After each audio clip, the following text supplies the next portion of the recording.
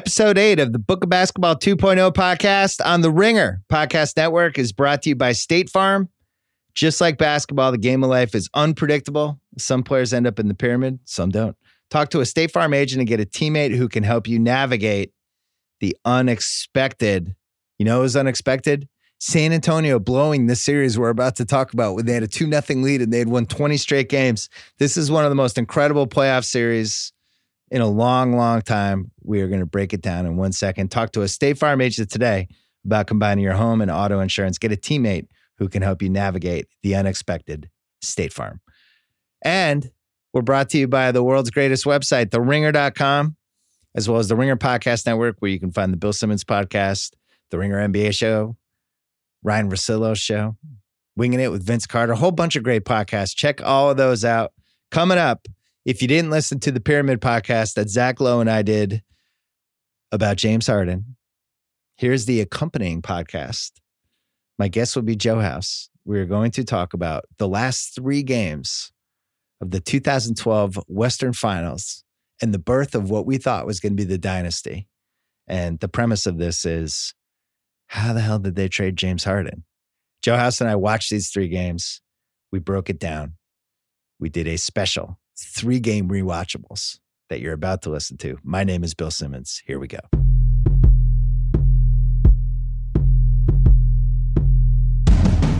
Like Shaq, Kobe's gonna attack. Larry shoots at 3, Quad's playing that D.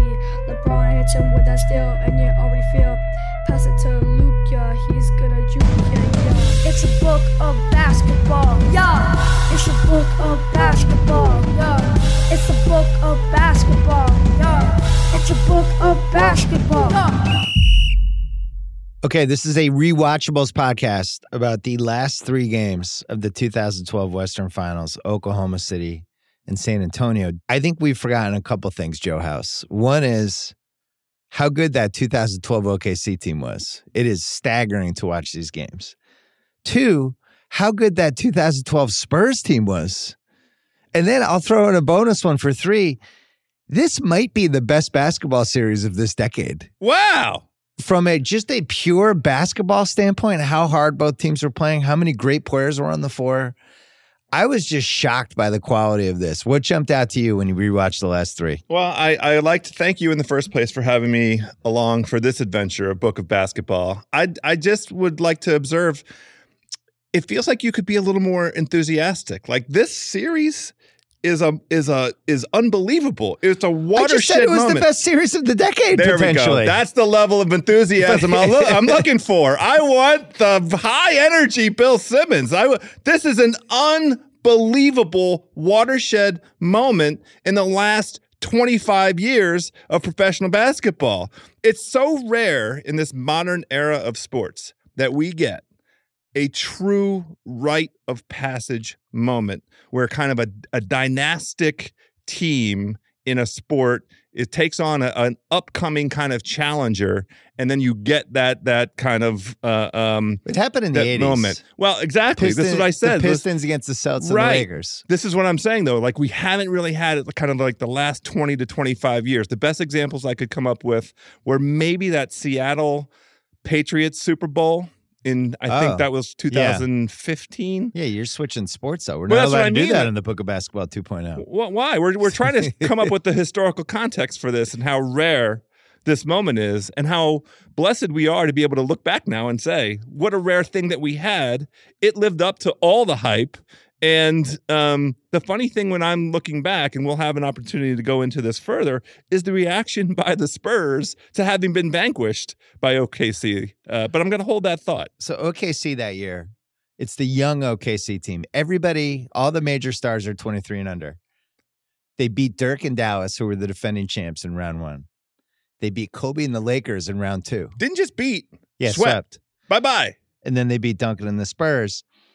That was no small feat in 2012. The Spurs had won 20 straight going into Game 3 of this series. Yes. During Game 2, they won their first 10 playoff games. They won their last 10 regular season games. During Game 2, which I did an actual running diary of for Grantland. Yeah, I sent you the link. Marv Albert, who at that point I think was about as close to a Yoda for basketball that we probably had out of all the media members other than Bob Ryan. He blessed the 2012 Spurs during that game. He said he compared them to the Knicks of the early 70s and some of the Boston Celtics teams. That's as high praise as Marv Albert can go. This is what I wrote after game 2. So to put this in context, the young Thunder trying to beat this team that after game 2, we were already thinking Spurs Heat. That's exactly right. It was like, right. oh, the Thunder will have their day. The Spurs are winning. This is what I wrote. The Spurs, as presently constructed and in their present state of health, are unbeatable. They've won 10 playoff games by an average of 12.5 points, an astonishing 20 straight games, which, by the way, was the 4th highest number ever. And then I wrote, they're as potent as any basketball team we've ever watched. The first NBA franchise to fully perfect a European offensive style, slash and kicks, high screens, open threes, backdoor cuts, while maintaining their defensive dignity. They turned a team featuring LeBron James and Dwayne Wade in their primes into an underdog for the NBA Finals. If you can't get excited for that matchup, you don't have a pulse. I wasn't even thinking the Thunder had a chance to come back in this series. I understand. And I think the gambling line was probably like Spurs minus 800, Spurs minus 900. And then OKC just went to 9 other levels. And the biggest reason, and what jumped out to me the most in these 3 games, was Durant. Absolutely, positively. I forgot. This actually might be the best 3-game playoff stretch of his entire OKC run. He is unbelievable. Yeah, I'm glad, unbelievable. Yeah, of his OKC run. That's interesting. Because he had some Golden State. Yeah, when he put Golden State. No, but that series when they lost in 6 to Golden State, where Golden State battled back from being down. They lost in 7 when they lost that game 6. That Clay he wasn't that good in the last 3 games. That's right, but he in the early games was unbelievable. Yes, so that's like that level of performance. I think the highest level he got to was probably the 2 Cleveland series, there was the 50-point game last spring against the Clippers. But I think Game 3, 2018, I think he had like 43 and 14, something like that. But was just taking it to LeBron. You and Steve Kerr covered this on a previous pod, the earlier book about basketball segments, and he clearly, it was interesting to hear Kerr validate this. It was something that we observed, but he clearly had in his sights taking the mantle of best player in the NBA from LeBron in those finals. Yeah, Steve, I was surprised he said it this way, that he dominated LeBron in those 2 series. I think in 2018, especially in game 1, LeBron was amazing. But overall, I did think Durant outplayed him in both series. And, it starts here. It starts in 2012 because in 2011, Dallas beats OKC. And Dirk has the classic throwback, just rips through them like a knife through butter. And then OKC gets their revenge in this series. I actually asked her, I texted Durant. I broke the Book of Basketball 2.0 rules. When was this? This week. Oh. I texted him and I just said, what do you remember about 2012 Spurs OKC? His response was, we played harder and smarter. That's interesting. The harder thing I definitely agree with. And those OKC crowds. So glad you mentioned this. Holy shit. Now, like almost maniacal, and I actually think in the next series it worked against them against Miami because it was so intense. I actually think it wore out some of their guys. Did you? I went to those 2 games. That's what I was asking. That's what I wanted to know because you were working at ESPN.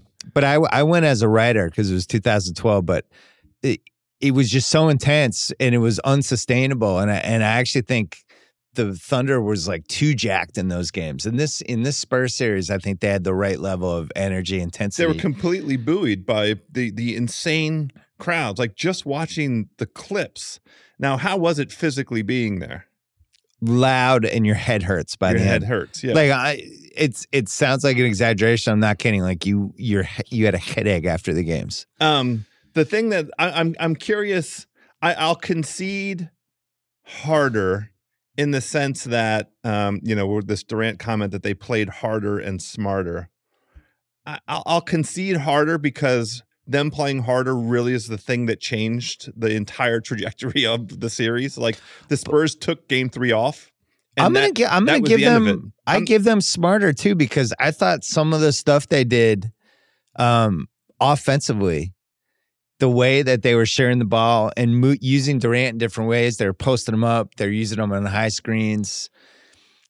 Half-court offense, I thought but hold on though.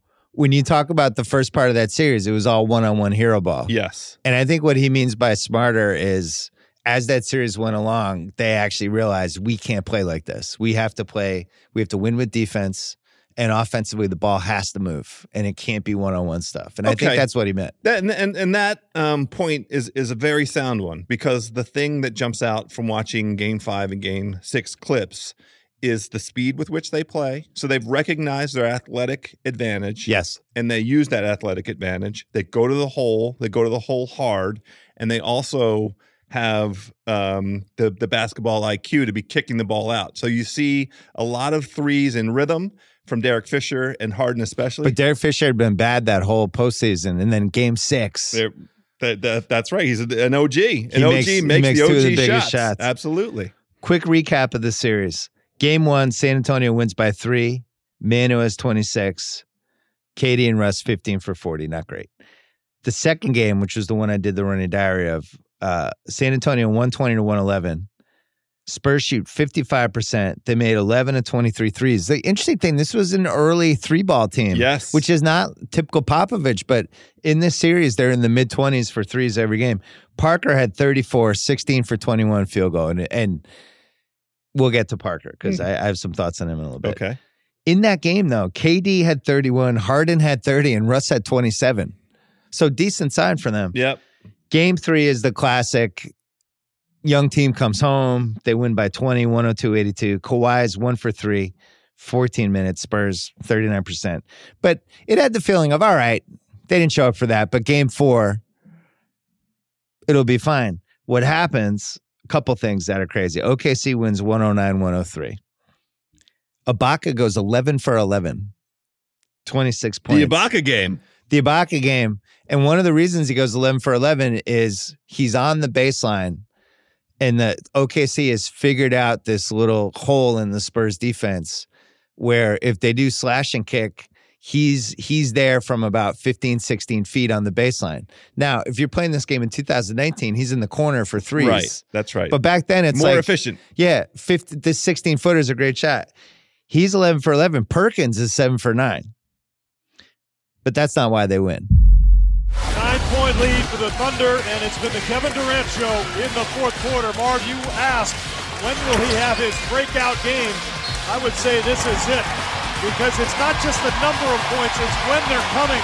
All these in the fourth quarter, 6 baskets already, really stemming the tide as San Antonio has made this furious comeback. But tonight, taking over when his team needed him the most. KD is 36. KD scores 16 straight in the fourth quarter. Yes. 16 straight. And they're all kinds of KD shots. That's right. I think there's been better versions of him, but I think this is my favorite KD year. You know why? Because he's just so athletic and young and just If you wanted to grab a big red magic marker and circle a moment that was like his kind of career watershed moment, his arrival moment, the biggest stage, the highest stakes, wouldn't you circle that quarter? Wouldn't that quarter be an eligible candidate, top 3 in terms of what really describes KD's impact on teams in this era and the arrival of that OKC team at this moment? I would probably do these 3 games. Okay. And starting with that quarter. I like it. Because a couple things going on in that game. Westbrook was 2 for 10. And in general, and this is early, Twitter is there, but not there like it is now. The whole NBA Reddit 24/7 cycle thing isn't in play. But Westbrook's taken a lot of shit this whole season. And I think I had lunch or something with Sam Presti probably in April. And one of the things we talked about was how Westbrook was just being dissected. And this new era of 24/7 basketball coverage. And if somebody had faults, you poked at them, and you talked about the stuff they couldn't do, and they're on all these different shows. That led to, in the finals, that was when I wrote the Westbrook column about the 90-10 thing, where every great player has 90% good stuff, 10% bad stuff. And for him, the 10% was so glaring that everybody focused on the 10%. So when he had a game like this where he's 2 for 10, turnovers, the whole thing, and meanwhile Durant's going great, and then Westbrook would come down, take a dumb shot, people lose their fucking minds. Well, there were stretches. Just give the ball to Durant. Stay out of the way, dude. This is the thing. There were stretches in both Game 5 and Game 6 in the fourth quarter where you hear Reggie Miller and Steve Kerr wondering aloud, what is going on here? It seems like there have been several possessions by OKC where Durant's not touching the ball. Yep. Durant needs to touch the ball. And it was funny hearing that, looking back, 2012, and now we have this whole body of evidence. I'm not sitting here intending to indict Russell Westbrook, but it is interesting with all that we know now and the decision that Kevin Durant made to leave OKC as his, he wanted to make his fortune and make his mark. All the way back when they were just kids, they weren't in a place they could never figure out the balance. They couldn't figure it out. I wrote this after Game 1 of the 2012 Finals, which OKC, when they beat Miami, quote, OKC and Miami have similar problems. They're better off running everything through their best guy, LeBron for Miami, Durant for OKC. But their second best guy is good enough that he feels obligated to insert himself too. It's a constant tightrope for both teams. And this is in Game 1. When it became clear Durant was heating up in the fourth quarter, the frustrated fans were hollering, give it to Kevin. They couldn't help themselves. It's a thankless role for Westbrook, who played at warp speed for 4 quarters and has been cast into that middle child role probably forever. But at the same time, there couldn't have been 6 other players in NBA history who score more effortlessly than Durant does. This part I forgot, and this is pretty great. After 2 straight baskets, the guy sitting right behind me flipped out and just started screaming, give it to him. Give it to 35. Just give it to him every time. Every time. You know who it was? Michael Ray Richardson. Whoa. Yeah, I totally forgot about that.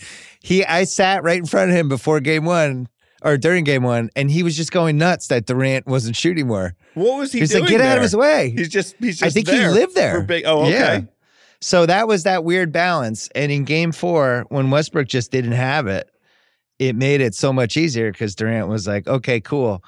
And he's incredible. Now, what's really crazy, he's being guarded by rookie Kawhi Leonard. Yes. So there's so many things that I forgot. I hadn't watched these games in a while. And there are so many things I had forgotten that I loved about this series. But young Kawhi with his whole career in front of him. Yep. And not totally knowing all the tricks yet, but he's a year away from going head-to-head against LeBron.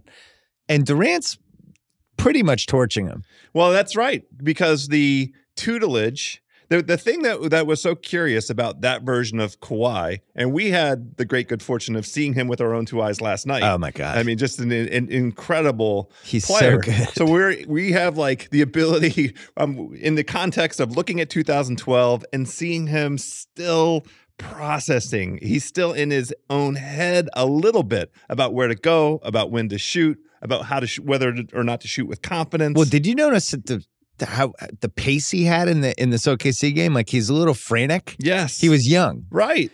And when we watched him last night in that Clipper game, I mean, he is just in control. He's almost never going full speed anymore. He's just always at his pace. Everybody else has to fit to it. In this game, he just looks like a really athletic rookie. Right. Who you can tell is going to be really good. It does seem like it. He's about 20 pounds skinnier than he is now. Uh-huh.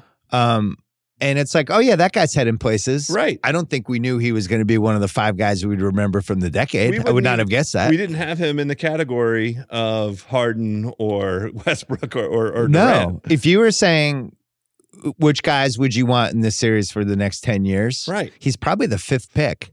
Oh, who else do you have ahead of him? I think he's Durant, Westbrook, Harden, and Ibaka. I think have taken over him. Well, okay, sure. I can't argue it. Maybe Kawhi goes over Ibaka. I don't know, but they're kind of neck and neck. It's certainly you watch these games and he's clearly good, but there's no indication he's going to be Kawhi. I'm with you. So Game 4, Duncan is just doing his typical 21 and 8 in this game, but he's always in that range. Kawhi was 7 for 8 in this game, 3 of 4 from 3, 17 points. And San Antonio brought the Thunder in this game, no pun intended. Yeah, they intended to win. They intended to win this game yes, and finish the series in 5. That's right. And Durant said, actually, we're going to take this series. Durant finishes with 36, 9 from 9 from the line, 8 assists, 13 for 20. It's just almost a perfect basketball game. And then he's so good in the end. The crowd is out of their minds. Right. He hits a huge three, and it's just like, it goes to that airplane level. So they win that. They send it back to San Antonio, which I think we now remember as the Harden game. Have to remember it that way. Here's how it plays out. OKC misses their first 7 shots. San Antonio starts Manu. Yeah. As the big wrinkle. Right. Which was a big deal because he had been a bench guy at that point. Well, and he's their best playmaker, their best shot maker. And I think that was a real nod by Pop. Like, and this was fun. Part of the looking back when they have some of the video clips that are like the series clips where they're taking stuff from game 1 and the things. Yeah. And he's telling them, don't take these guys lightly. Take these guys seriously. We need to get nasty with them. Like, he knew. He and the coaching staff of the Spurs knew. So game 5, after having lost to in OKC, he puts Manu in as a starter because it to me seems like he said, we got to put our best. This is it. So some context for this Spurs team. This is the lockout season. 66 games. They make 2 moves during the season that really help. They pick up Steven Jackson, who ends up being a key part of this series. 9 years after he was one of the heroes in 2003. And then they get Boris Diaw for nothing. And he ends up playing too. So they basically have Parker, Ginobili, Duncan, and Kawhi. They have that forward. They have Diaw and Jackson. Then there's some Tiago Splitter. There's a lot of Gary Neal. I kind of forgot how much Gary Neal there was. Sure. And then young Danny Green, who wasn't quite Danny Green yet. Right. So they take a big lead. And then OKC comes flying back. OKC's up 50-36 at one point. Spurs miss 10 straight. And Kerr's just completely stunned by Steve Kerr's doing the game. He's completely stunned by what happened to San Antonio. He keeps saying how disjointed they are. They don't look like themselves. He doesn't understand it. Durant's only 1 for 6 in the first half, but they still end up by 8. Third quarter, huge San Antonio run. Manu puts up 13 in the third quarter. They're up by 6. OKC rallies back, and they're up 9 after the third quarter. KD makes a buzzer beater. Yes. And then it's like, oh, shit, they might actually win this game. Fourth quarter, Durant gets hot. OKC's up 91-79, 8 minutes left. And then the Spurs just start climbing back. And at that point, it was really just Parker and Manu. They had scored 50 of the first 82 for the Spurs. But then we have probably the best sequence of these 3 games.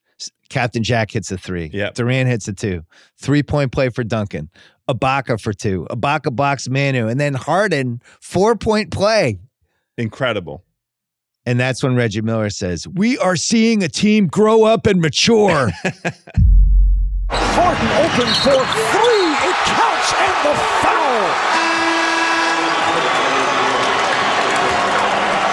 We are seeing a team grow up in front of our eyes and mature.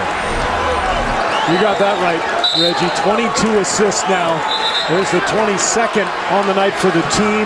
It was all one-on-one. They figured it out the last 3 games. The ball movement, sharing the responsibilities, so many weapons, and they're playing off each other now. So you think it's over. Now, Spurs come flying back. They score 9 straight, 101-99.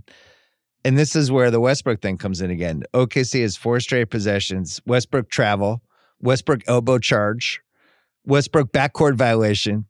Perkins airball. And look. No Durant to be seen. Meanwhile, he's the best player in the series by far. And to the tremendous credit of San Antonio, that whole sequence, Tony Parker is living in Westbrook's underwear. Yeah. He gets super physical. Forgot with what a him. good battle that was. He gets right up into him. Frisky French on him. And dares the refs to call the fouls. And that's how that elbow, that was Westbrook's reaction.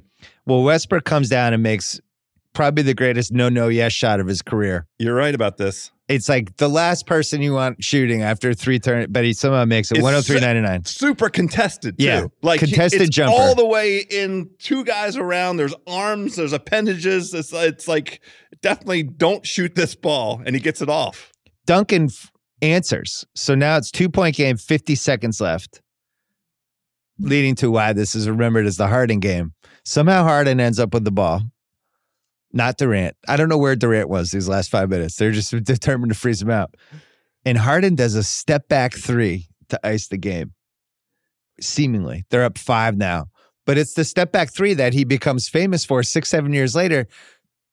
I don't even really know if people were doing this in 2012. What I loved about it is it was a very crisp version. Nobody would ever call his step back three. No, it wasn't a game. travel. It was not a travel. It was not a travel. It's like, oh, this is a legal step back three. Yeah, it was like, I can't believe it. I just watched them do it legally. It was an assassination of a shot. It was. Shot clock to 5. Harden for 3. Yes! Spurs call for time. Oh, my goodness. If you're Kawhi Leonard, you could not have played James Harden any better. San Antonio's still not dead. Manu scores, then Kawhi forces a turnover, leading to Manu with a wide open, little contested three, misses it, and OKC steals one. So the box score for that, Harden played 34 minutes. He scored 20, 6 for 11, 4 for 5. I'm sorry, 3 for 4 from 3. Durant was 10 for 19 for 27. Westbrook, classic Westbrook game, 9 for 24. Took the most shots of anyone in the game. Played the most minutes. 12 assists, at least 5 turnovers. But and then Ginobili had 34. It's 5 for 10 from 3. So anyway, now it's like, holy shit, they might win this. So now we go to game 6. San Antonio comes out gangbusters. They know they have to win this game. They're going to win the series. They have to win this game. 63-48 at halftime of San Antonio's up. Yes. They've thrown the kitchen sink. They're throwing the kitchen sink. And this is one of the things that makes this series so great is OKC's playing really well, and San Antonio, most teams roll over in this situation. Like, oh, all right, not our year. And then San Antonio fights back again. Third quarter, KD hits a 3 that caps a huge OKC comeback. All of a sudden, it's OKC 79-77. KD has 27 points at that point. And Reggie Miller goes, "We are watching greatness grow up in front of us right here." He had like his broadcaster cliche notebook did. out. He had the whole thing working. End of the third quarter, San Antonio's up 1.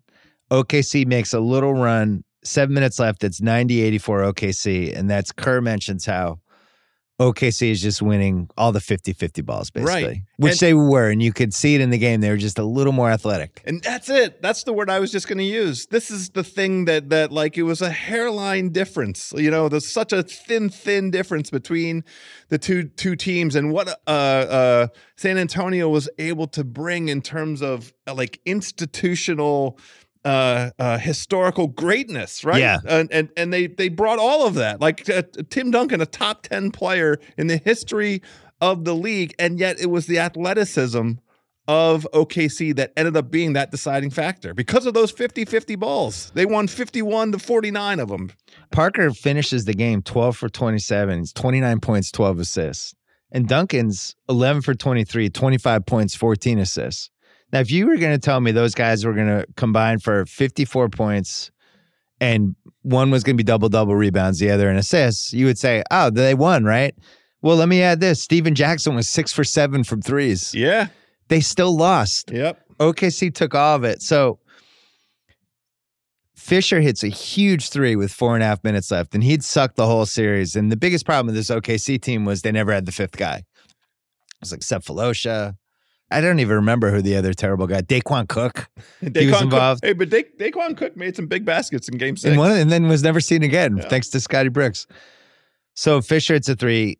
San Antonio comes back. Harden hits a huge 3. 99-93, 3:30 left. San Antonio keeps coming back. Harden, beautiful play to Westbrook, backdoor. 101-95 OKC.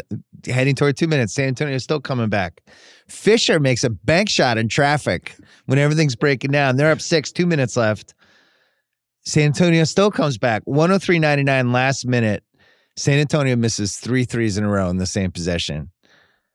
It was a layup and 2 threes. Right. Yeah. Or layup and 2 threes. Yeah. Sorry. Tim Duncan had a wide open layup. Perk blocked it. Yep. And then Jackson misses a 3 and Manu misses a 3. Jackson's 3 was super wide open. OKC gets back. They're up 6. 14 seconds left. There's a stop. Everyone's going bonkers. Durant walks over to his mom and I think his brother and his stepdad and does a family hug. They're all sitting courtside. I've never seen that in a game. Can you believe it? It's really kind of emotional. It is, and this is why at the outset of this pod, I wanted to emphasize, at least to me, like it was a true watershed moment. It was like a real rite of passage. These guys didn't know that they could do it. Yeah. And that hug to me was the thing. It was like, holy F, we not only could we do it, we did it. How about this? It's the largest halftime lead blown by the Spurs in their playoff history. I don't feel like they blew it, though. I just feel like Oklahoma City took it. I mean, their effort was incredible in the second half, and they just overwhelmed San Antonio with their youth and their athleticism and a heavy dose of Kevin Durant, who was just spectacular. So they win. Durant finishes 34 points, 14 rebounds, 12 for 15 from the line. He only took 17 field goals. Westbrook had his best game in the whole series, 9 for 17 for 25. Harden off the bench had 16. And that was it. So, House, you watch these 3 games. This is a big question, then we'll get to the categories. It's kind of I know we've talked about the Harden trade a lot. We have? Yeah. And we talked about it with Versillo on the Pyramid Pie we just did about Harden. Yeah. It's inconceivable to me after watching these 3 games that they would break this up. Inconceivable. You just can't believe it. It's unlike anything because they have Harden coming off the bench, and we've already seen this kind of role with Manu, and he's like Manu 2.0, basically. He's like, we sent Manu back to the lab. We added some more parts. We changed his computer algorithm in his head, and we made him more dangerous, and now he's going to be on this team as their 6th man. There feels like at some time in our lifetime, Sam Presti will not be involved with professional basketball, and somebody, I hope it's you, will get him in a room with a couple great bottles of California Cabernet and just have him let his hair down a little bit. There's an explanation for what happened with James Harden. Yeah, I think the explanation was they were cheap and he didn't play well in the finals. But it was recency bias. It's the money part of it, because the context in which this is all occurring is the Big 3 era. Every team knew that to compete you had to have 3. Miami had its 3, Bosh, Wade, LeBron. San Antonio had its 3, Manu, Timmy, and Tony Parker. And here's OKC with the youngest 3, the brightest future, the best pathway forward to become the next But West dynasty. They could have had the 4 for 2013, which was the frustrating thing because they didn't really have to do anything with Harden. We covered this in the Harden pod. I know. They could have waited a year. I think the thing that I had forgotten until I watched these games was he was basically their backup point guard. Harden was. Yeah. Yes. And in a weird way, their crunch time point guard over Westbrook. Very efficient in that role. Yeah, because there's a lot of times where he just has the ball, Westbrook's in the corner, and Durant either runs a high screen with him or becomes a decoy to try to clear the floor for his side. And Harden's decision-making is really top level, and he's like, I'm sitting he's here 22 at that point. I'm processing as you're talking. And the point I want to make, it's so astute. What a sophisticated basketball IQ. What a great decision maker he showed us he could be. And here we are now, fast forward 7 years, that is what makes him an MVP candidate each of the past 3 or 4 years, right? It's not shocking that it played out the way it did when you watch these 3. I think we knew he had a chance to at least be Manu 2.0. I never thought he was going to be an all-time player. Sure. But rewatching these 3 games, it's like, oh, you could see all the seeds. Yes. He has all the things in place. He could go to the basket, the step back 3, the feel for the game, how to use open teammates. The thing is, the spacing wasn't that good in this game. You're right about that. Because Ibaka's not in the 3. It's not spread the way it would be eventually.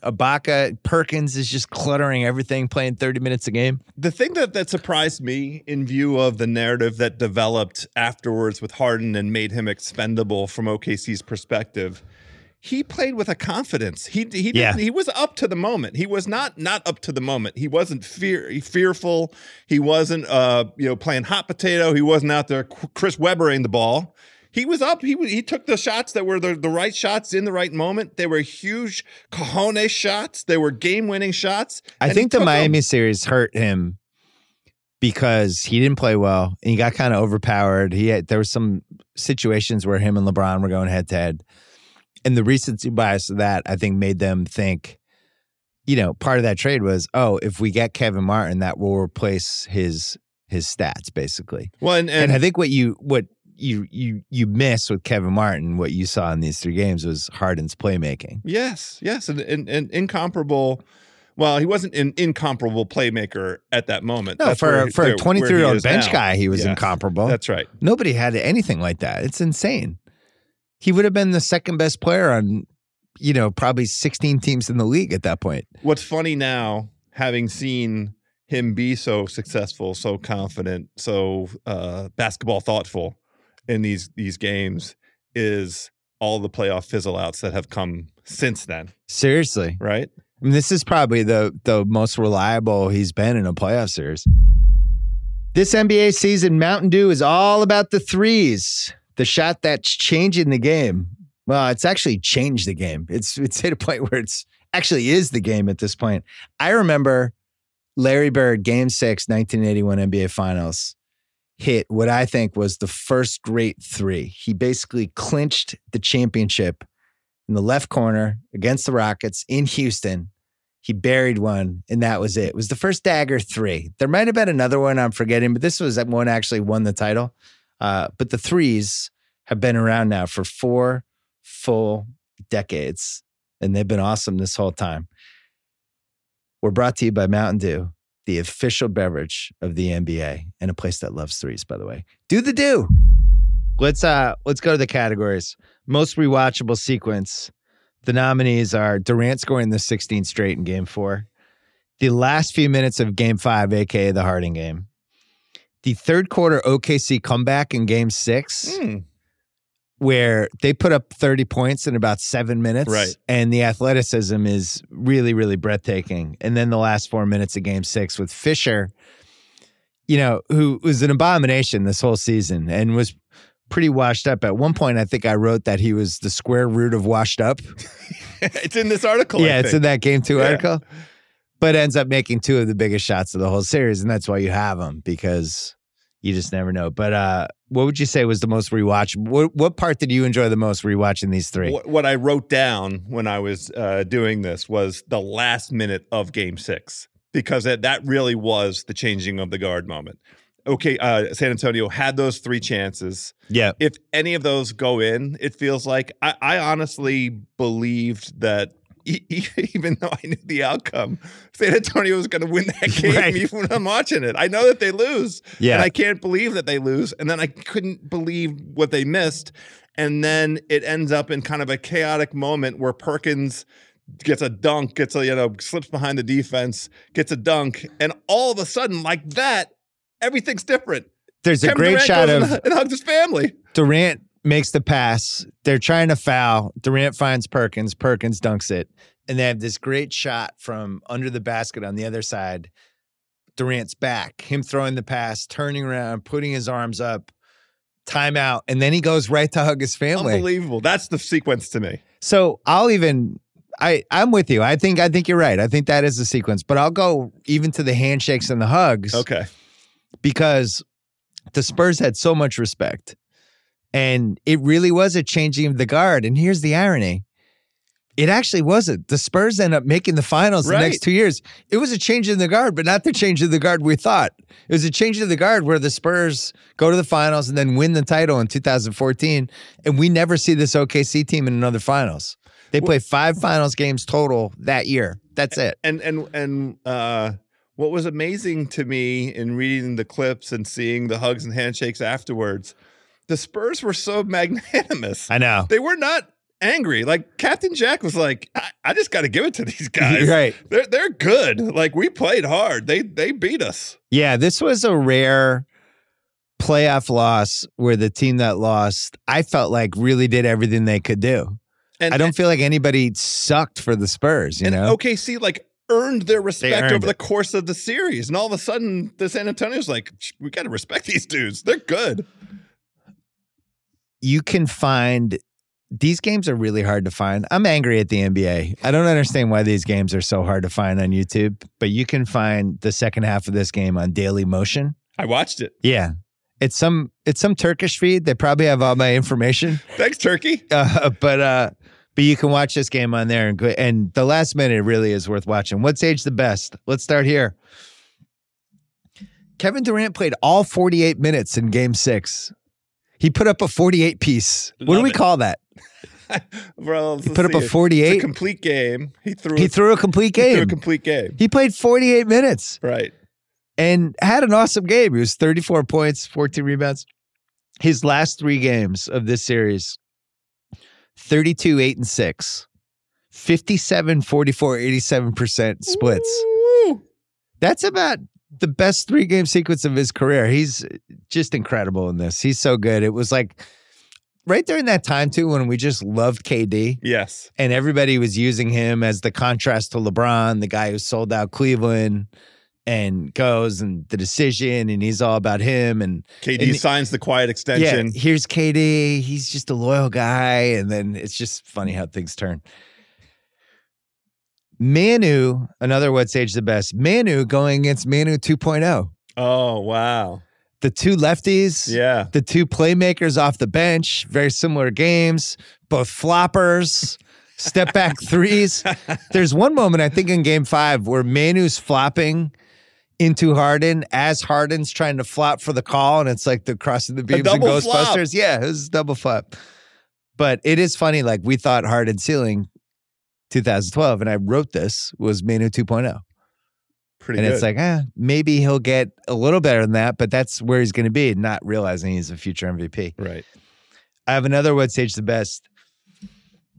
This feels like a shot at Westbrook, and I don't mean it that way, but I just liked OKC's offense when it was running through Harden. Why is that knock? We didn't really It's not a have the knock. advanced metrics where we needed them yet, and I think the advanced metrics would have just shown, yeah, you should definitely do this. And it's funny because I did a podcast with Chris Bosh, I think probably a year and a half ago, and we talked a lot about the 2012 finals. And he said when he heard about the Harden trade, he was delighted because they just thought that team, they were going to have to go through them every year. And that the fact that they got rid of one of the guys that was really a problem for them, they were like, great, thanks for doing that. Yeah. But watching these things, I just like them more with Westbrook playing off the ball, almost on the other baseline, ready to crash for offensive rebounds. Harden and Durant, Ibaka on the other side. Perkins was out there just clogging stuff up, whatever. But I just like that offense more. Well, it's funny. I jumped ahead to Nerd Corner because I wanted to see the point that you're making about the efficiency of that offense with Harden at the helm, and his offensive rating. Do it now. I mean, his offensive rating in Game 5 was a 152. He was the best. 152 is out of control. He was the best Oklahoma City player by over 30 points over Serge. Oh no, Collison was a 200. But that doesn't count. We're not counting. Yeah, save Nerd Corner. Yeah. Another What's Age the Best. Westbrook playing defense? Why do you seem so surprised by that? Because he doesn't play defense anymore? Well, now he doesn't. Hasn't played defense for 3 years? Right, he's at a different stage of his career. He's 23 years old in this series. I mean, he should be playing defense. He's not like all league defense, but real athleticism. And he's really trying. He's jumping passing lanes. He's flying in for rebounds. And he's so athletic. He has an athletic advantage, and he's using it. Yeah. It was fun. It was fun to watch him play defense because it's like, oh yeah, once upon a time you could do this. Harden did what he could. He's probably a C+ at this point. Another What's Age the Best. I just hadn't watched a San Antonio game in a while. I forgot how just unbelievable Parker was. Yeah. Those slithering drives in traffic, beating the guy by a half step, sliding in front of him, going through 2 big guys, and then like how he would just get to the backboard before you realized it for the layup. We're like, oh, he's not laying this in. Oh, he laid it in. It is the most unlikely of relationships. To me, he ended up being, and this reminded, the physical manifestation of what Popovich always had in his head about how that offense could work. Yeah. And the thing about it that leapt out at me and that you don't remember until you're like watching it a whole bunch is the anticipation for the pocket passes that become available because they all know where those lanes are going to open up. Yeah. And the symbiosis between him and Duncan. Like there's a really important Duncan dunk. Yeah. That's part of that comeback. That's a pocket pass where Parker anticipates the double team coming up. TD feels it coming, slips the screen. The pass is waiting for him. It's just incredible to see that their brains are on that wavelength. And there's really only a couple people in the early 2010s playing basketball like this. We're still like in the vestige of the hero ball era. And you basically have the Spurs, a little bit of the Celtics when Rondo is really feeling it, doing the slash and kick, driving the lane things, but it was not that unselfish of a time. The Harden Fisher backup backcourt, just on paper, was pretty nice for funny. a What's Age the Best. Yeah. It's like Fisher has, how many rings did he get? 5? He had up Even 5, a million right? big games. You're Yeah. just bringing these two guys off the bench. I just wrote down as for What's Age the Best, skinny rookie Kawhi. It's adorable. He barely has enough facial hair yet. I mean, he's still a kid. Another What's Age the Best, Daquan Cook. Remember we did that NBA support group video with Russillo? Yes. And it was like he didn't want to give up on Jeff Green Right. even after he'd been on 8 teams. Yep. Then somebody else did Rodney Hood. Daquan Cook was one of those guys for me. Even in game 4, he has a little moment. He scores 8 points in like 4 minutes. And I'm like, oh, man, if they'd only unleashed Daquan Cook, they would have been totally different. I still believe. Another What's Age the Best, Boris Diaw jokes.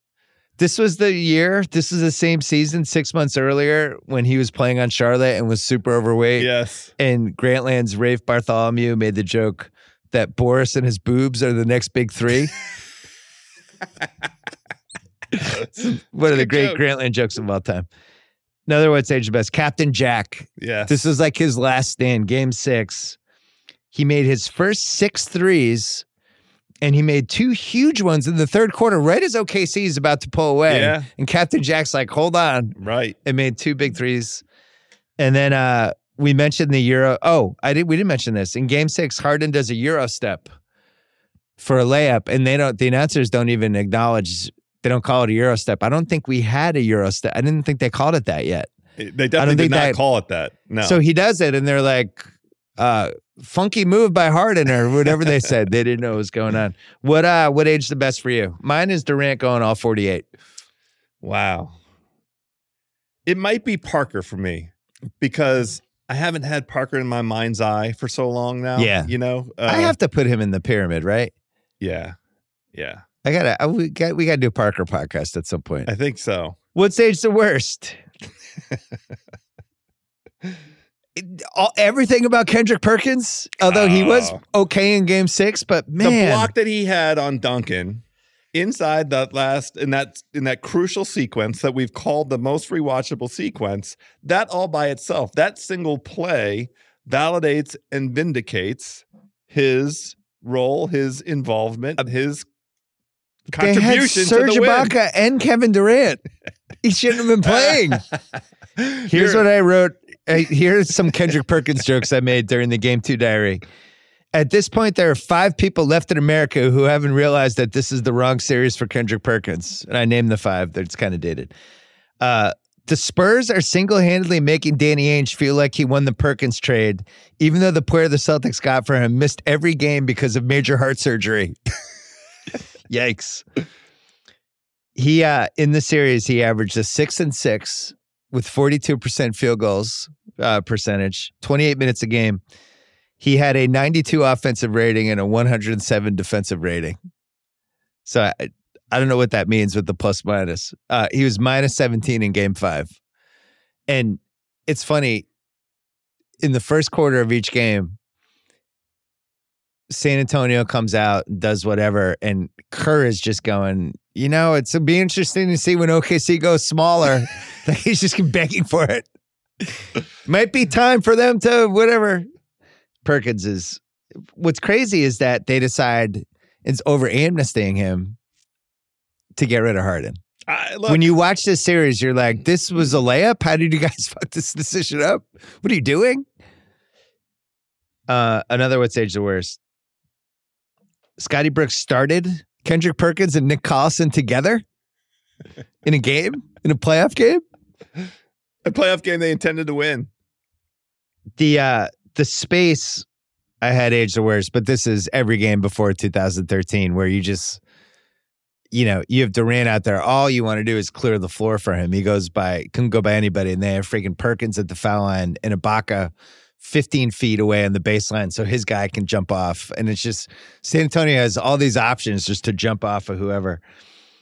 There's a moment in Game 5 when Kerr criticizes Parker for taking an open three instead of dribbling in and taking an easier two, which I thought was kind of funny. And then no beard Greg Popovich. Oh. Missed the beard. I thought it was fine. I don't remember. Did he have the beard and then he took it off and then he put it back on? Like, I don't know. He was cleanly what's the shaven. evolution of the beard? Any other what's age the worst for you?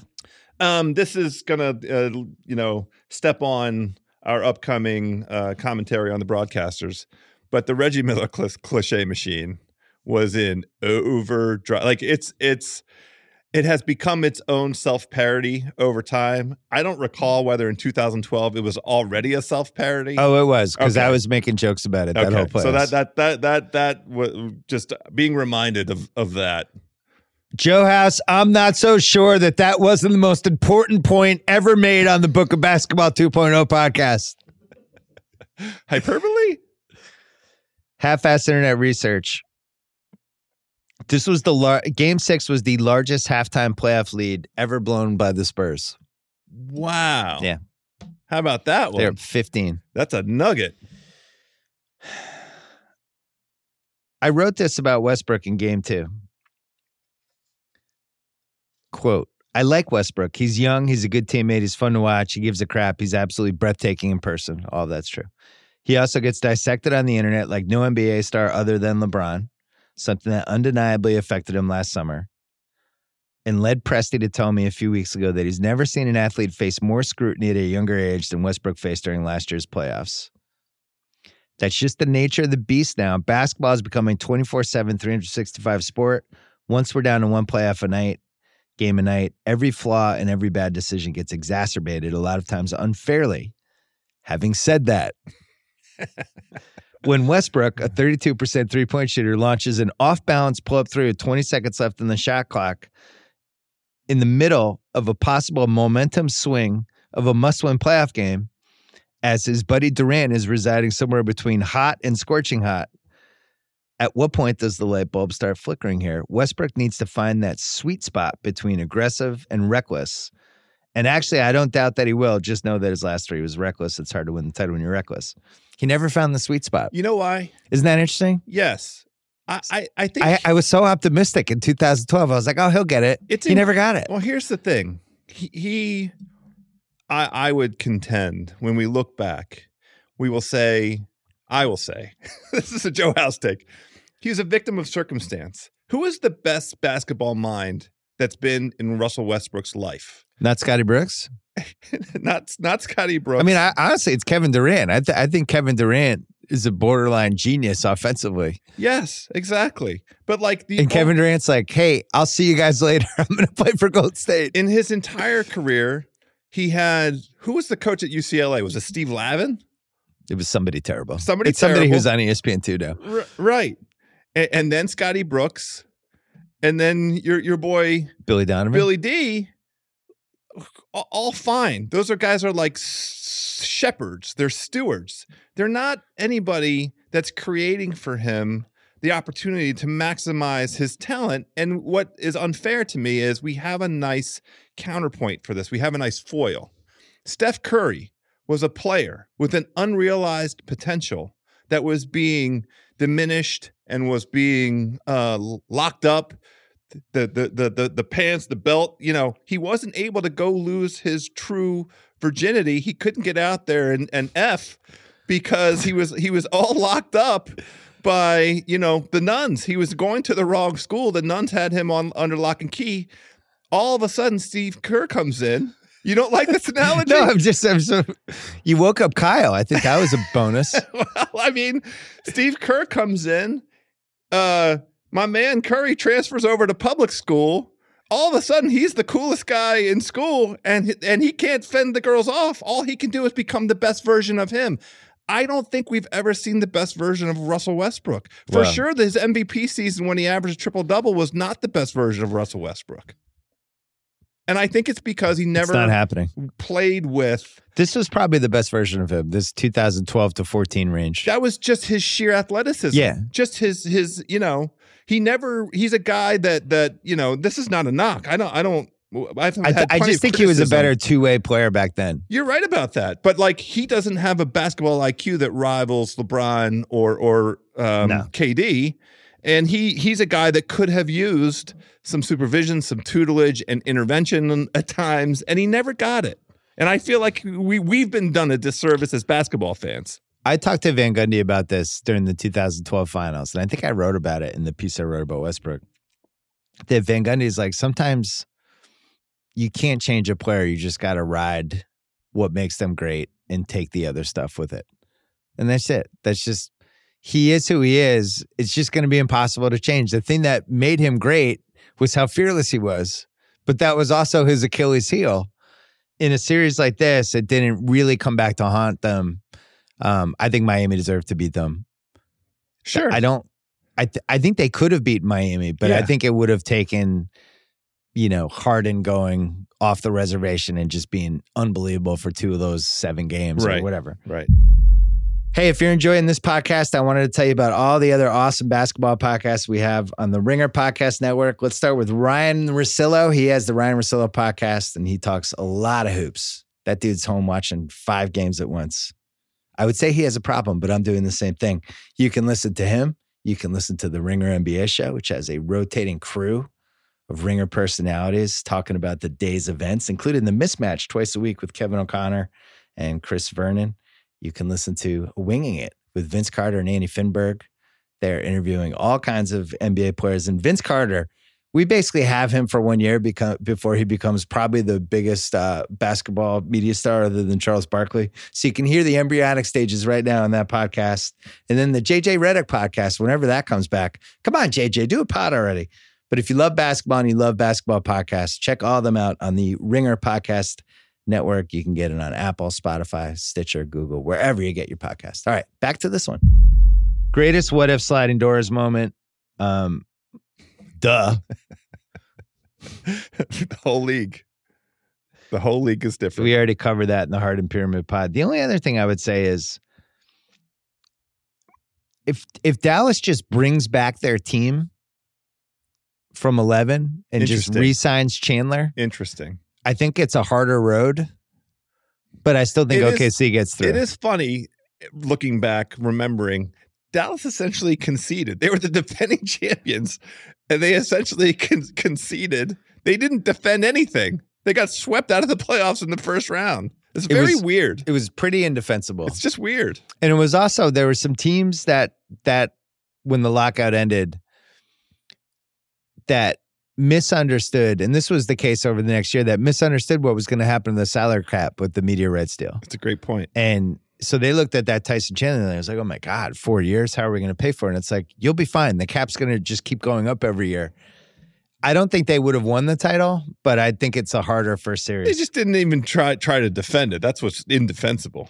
So Nerd Corner, Game 5 OKC, you mentioned, Harden had a 152 offensive rating. Kendrick Perkins, 69 offensive rating.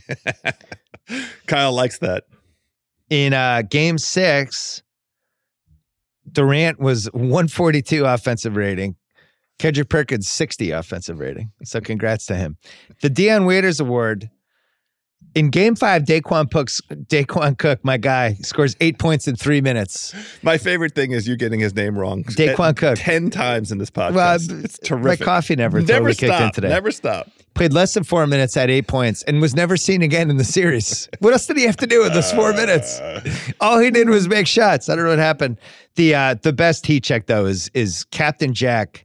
This is a real vintage Dion Waiters game where you're on the road, the other team's hitting you with haymakers, That's right. and he makes his first 6 threes and gets a tee.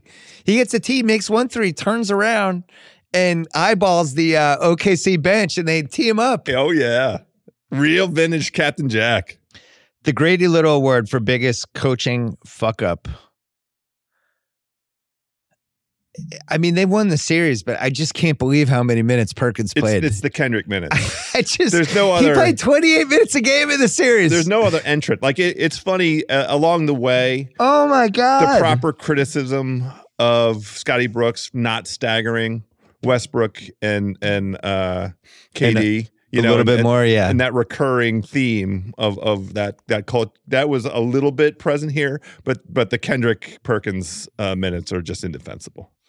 On the Spurs side, I'm not really sure what else they could have done. No, I mean, he pulled out. I think when he put Manu into the starting lineup, that was a concession. Like, we're taking this as seriously as we can. Once a really good coach changes what his team does, Yes. you know they're concerned. That's right. That was like when Belichick in that Colts game, when he went for it on 4th and 2 from his own 30. That was him basically telling the fan base, our defense sucks this year. And his team could have won both Game 5 and Game 6. Yeah. The games were in doubt with 90 seconds left. Both of those games. His team could have won both of those. I mean, next year he has the all-time Grady Little Award when we do Game 6, 2013 for the rewatchables. I have a lot of thoughts on benching Tim Duncan. But for this one, the Perkins minutes. Next award is Best Chemist.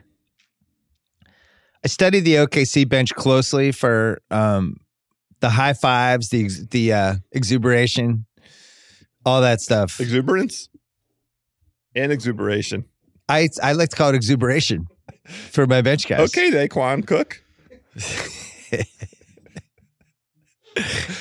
I was really impressed by Ibaka, who was on the court for some of this stuff, but there's a couple moments when he's on the bench for big plays, and he was doing the crouch fist pump jump up move, which I really liked. I thought that was good. And Nick Collison, I forgot how I want to genuinely he was. ask this question without touching the third rail. I didn't look it up. This is half-ass internet research, probably, on my part. I don't remember how old he was in this series, Ibaka. He was younger than 24. Okay, because he had crazy springs. Yeah, he did. That's like that exuberation that you're talking about came through both on the floor and in his encouragement of his team. He was a crucial. It's funny, earlier in this podcast, we talked about Kawhi being like the 5th player there. You have to like watch these games and see him doing his stuff and watching him make all those shots in Game 2, was it? No, Game 4 is 11 for 11. Right, yeah, that's right. How good he was. You seem exuberated about this. I am invigorated and exuberated. The thing is, you watch these 3 games and you just say, just keep KD, Westbrook, Harden, and Ibaka together. I don't even care who else is on the team. How can you lose? Get 8 minimum salary guys, and you're fine. How can you lose? Just keep those 4. How can you lose? They're perfect together. Half-baked big picture take. San Antonio's 2012 to 14 3-year run was more impressive than any 3-year LeBron run ever. That's disgraceful. But I mean, it's funny. Can I make the case? Go ahead. They went 170 and 40 in those 3 years. You're not impressed? It's terrific. 3 regular seasons, 170 and 40. Miami during those same 3 seasons, 166 and 44. It's the single best franchise in the modern era. They went 41 and 17 in the playoffs. Miami went 45 and 21. Much easier road in the East. Much easier. Okay. I agree with that. Their record for those 3 years, 211 and 57. Miami was 2-11-65. They won the 2014 title. They lost the 2013 title in, honestly, the biggest fluke last 27 seconds in the history of the league. I wouldn't call it fluke. Plays were made. Semi-fluke. Plays were made. The first LeBron three that misses, and then 4 Spurs are there, and it's somehow none of them get it, and it bounces around, leading to the second terrible three that goes in, was fluky. Plays were made. 2-11-57 in a 3-year span. It's good. And they lose in 2012 because they go against a generationally historic team that somehow, over the course of 4 games, taps into this future dynasty thing. And it's just a haymaker. And they can't fight it off. Incredible. My point is, this was a really great 3-year run for the Spurs. And I do think there's parallels to them and the Pats in a lot of different ways. But where they have these different runs, right? Like they have the 99 to 03 is like the Duncan Robinson run. Yep. And then 04, 05, 06, 07, they win 2 titles. 04, they lose to the Lakers because of the Derek Fisher 0.4 second shot. Right. 06, they have Dallas beaten. Manu fouls Dirk, makes the play, goes into OT. They lose that. So they're right there for 4 straight years. And then here, they're right there again for 3 straight years. They had 3 different stretches where they're right there. Why can't we just revel in the institutional excellence of San Antonio without disparaging LBJ? You don't have to disparage. It's not a disparagement. You said it with that 3-year stretch was better than any 3 years that LBJ's ever had in his career. And that's not really fair. It's not really fair. You could make the case. That's why, House, what's the category? Half-baked big picture take. Did I say I totally 100% believe this? It's half-baked. Good. Tim McCarver Memorial Broadcast Team Complaint Corner. Wow. We've already touched on Reggie Miller. I guess my big point is, why is Reggie Miller there? It's insane. They had Steve Kerr. He's the best color guy of all time. Marv and Kerr. What else is there? Whose idea was it to be like, you know what? We need to also add Reggie Miller to this. You don't need 2 players, it feels like to me. If I served you the greatest cheeseburger of all time, and you were like, this is an unbelievable cheeseburger, thank you. Yes. And I was like, hold on, I'm going to put some turkey on it. You'd still eat it. It would still be like, all right, this is interesting. Yeah. But you'd be like, man, you know what would have been really nice? The cheeseburger. I might take the turkey and put it on. I eat the turkey. I'm not going to not eat the turkey. I can't believe they put Reggie in these games. All due respect to Reggie, but come on. You have Steve Kerr. Guess what? I had Marv and Steve Kerr. Marv's still throwing his fastball in this game, too. You know, remember, though, Reggie, at that point, this was his beat, and Kerr was an intervener, an interloper. It wasn't Kerr's corner. It was Reggie's corner. Apex Mountain. I'll make the case for Tony Parker. Okay. It's either this year or next year for him, but I do feel like peak of his powers, 20 points a game, any big playoff game, he's getting 25 to 29. Pretty much unguardable. Him and Duncan had really figured out the 2-man game, and I would say yes for him. I think Boris Diaw jokes, definitely. Apex Mountain. The Thunder not having a ceiling and not knowing where it was going to go and thinking they were going to own the decade. I think this series is definitely the Apex Mountain of that. Complaining about Kendrick Perkins. Never. I feel like it was at its peak. At its absolute peak. Anything else? What else would you have? No, Parker to me was what I had scribbled down. It was just Parker because his brain and his body were both so capable at that moment. I was going to put OKC Durant, but his MVP season was just better. As much as I wanted to for the 3-game stretch, his MVP season's unbelievable. The other thing, it's so good that to me was at the all-time was that OKC crowd. Yeah, I think the OKC crowd deserves that Apex Mountain. You know, it was an Apex Mountain going to OKC for those finals games as the whole city was under construction. You had to walk 12 minutes to find coffee. I don't know what to tell you. Funniest in-game network promo. I'll just do this as a quote from Marv Albert. The boys are back. Don't miss the return of Franklin and Bash. Actual quote from Marv. We missed it. The boys are back. Don't miss. Don't miss the return How of Franklin and Bash. I didn't even know they returned. Hottest retroactive take, one you wish you had in the moment. Trade Westbrook instead of Harden. Wow. Yeah. Wow. Yes. Trade Westbrook. If I have to trade one of those guys, I'm trading Westbrook. Mine. This is. I get more for Westbrook. Harden can run a lot of the offense, so can Durant. I could probably get 2 really good pieces for him. You not with me? I'm with you. I feel like I'm going to blaspheme right now. Tim Duncan, not clutch. Oh, come on. This is like year 15 for him. Hottest retroactive take. Hottest. He was good. He had a good game. He was good. He had good games. Tim Duncan. Terrible. Top 10 player in the history of the game. He single-handedly could have quashed We're moving on. the upstart We're moving on. youthfuls, this whole thing. At this point, he's played like 1,000 games. It's a ridiculous take. This is why I offered it in this category. Best unintentional comedy moment. Game 5 starts in San Antonio. OKC gets 3 fouls in the first minute, and then they cut to the ref, and it's Scott Foster. I was like, oh, of course. Oh, wow. Wow. Yeah. Where was Donaghy? And had Donaghy bet on that game? Actually, They called each other. I would love to see the records of how much he bet on that game. OKC ended up with 23 free throws and San Antonio 26. So it actually was a well-officiated game. Out. I just thought it was so funny. The 3 fouls, OKC's go nuts, and there's Scott Foster. I was like, oh, of course. Here's the funniest unintentional comedy moment, which I had forgotten.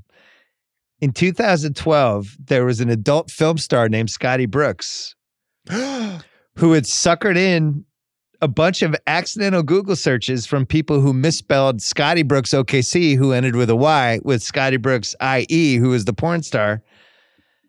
And they would land on the Scotty Brooks Twitter page, Scotty with an IE, which is NFSW, and had pictures of Scotty, the porn star, in various stages of arousal. Oh, no.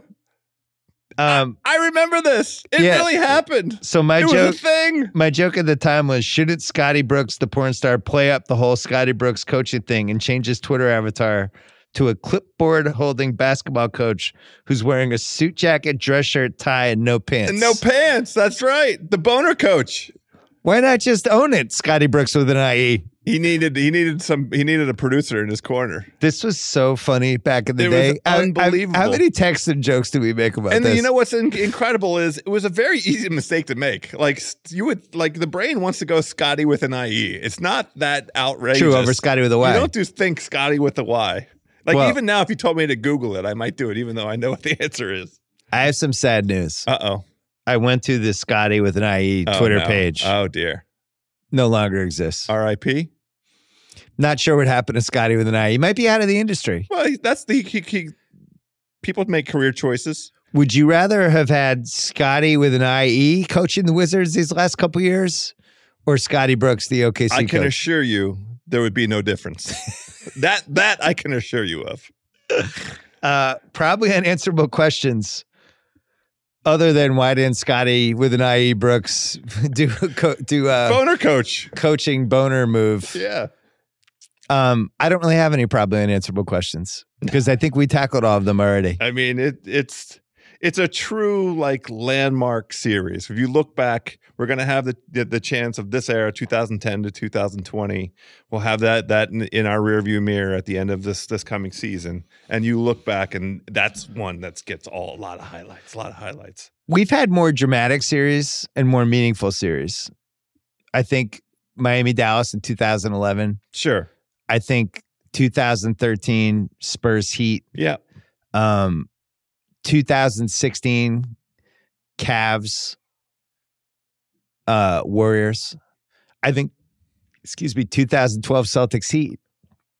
LeBron basically facing, this crossroads of his superstar career and answering the challenge. I think that was great.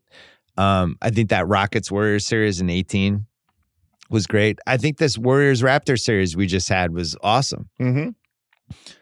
I mean, it sadly was tragic, but just was really memorable. I think this was the best basketball of all of those series. Wow. Of this That's decade. Interesting. I think this was the only other one I would compare it to was 2017 Cavs Warriors offensively. Yes. Where you had Kyrie and LeBron and Love really playing well in the finals versus the best offensive team we've ever had. So I have to go back and I'm saying just from what I love about basketball, like energy, athleticism. You think of the guy. How many Hall of Famers are in this series? Right, sure. Duncan, Parker, Ginobili, Harden, Westbrook, Durant, Kawhi. Yes. There's 7 Hall of Famers in this series. It's pretty great. It's pretty great. From a talent standpoint, then you have Popovich. You have this old school, new school thing, and then you have the hope of where this might go lingering over everything, and then just spectacular basketball. I feel like you've issued a challenge. Now I want to go back over this past decade and see what I think is the best basketball. This is a basketball contender. series. I know the argument you're making, and I didn't think about it that way.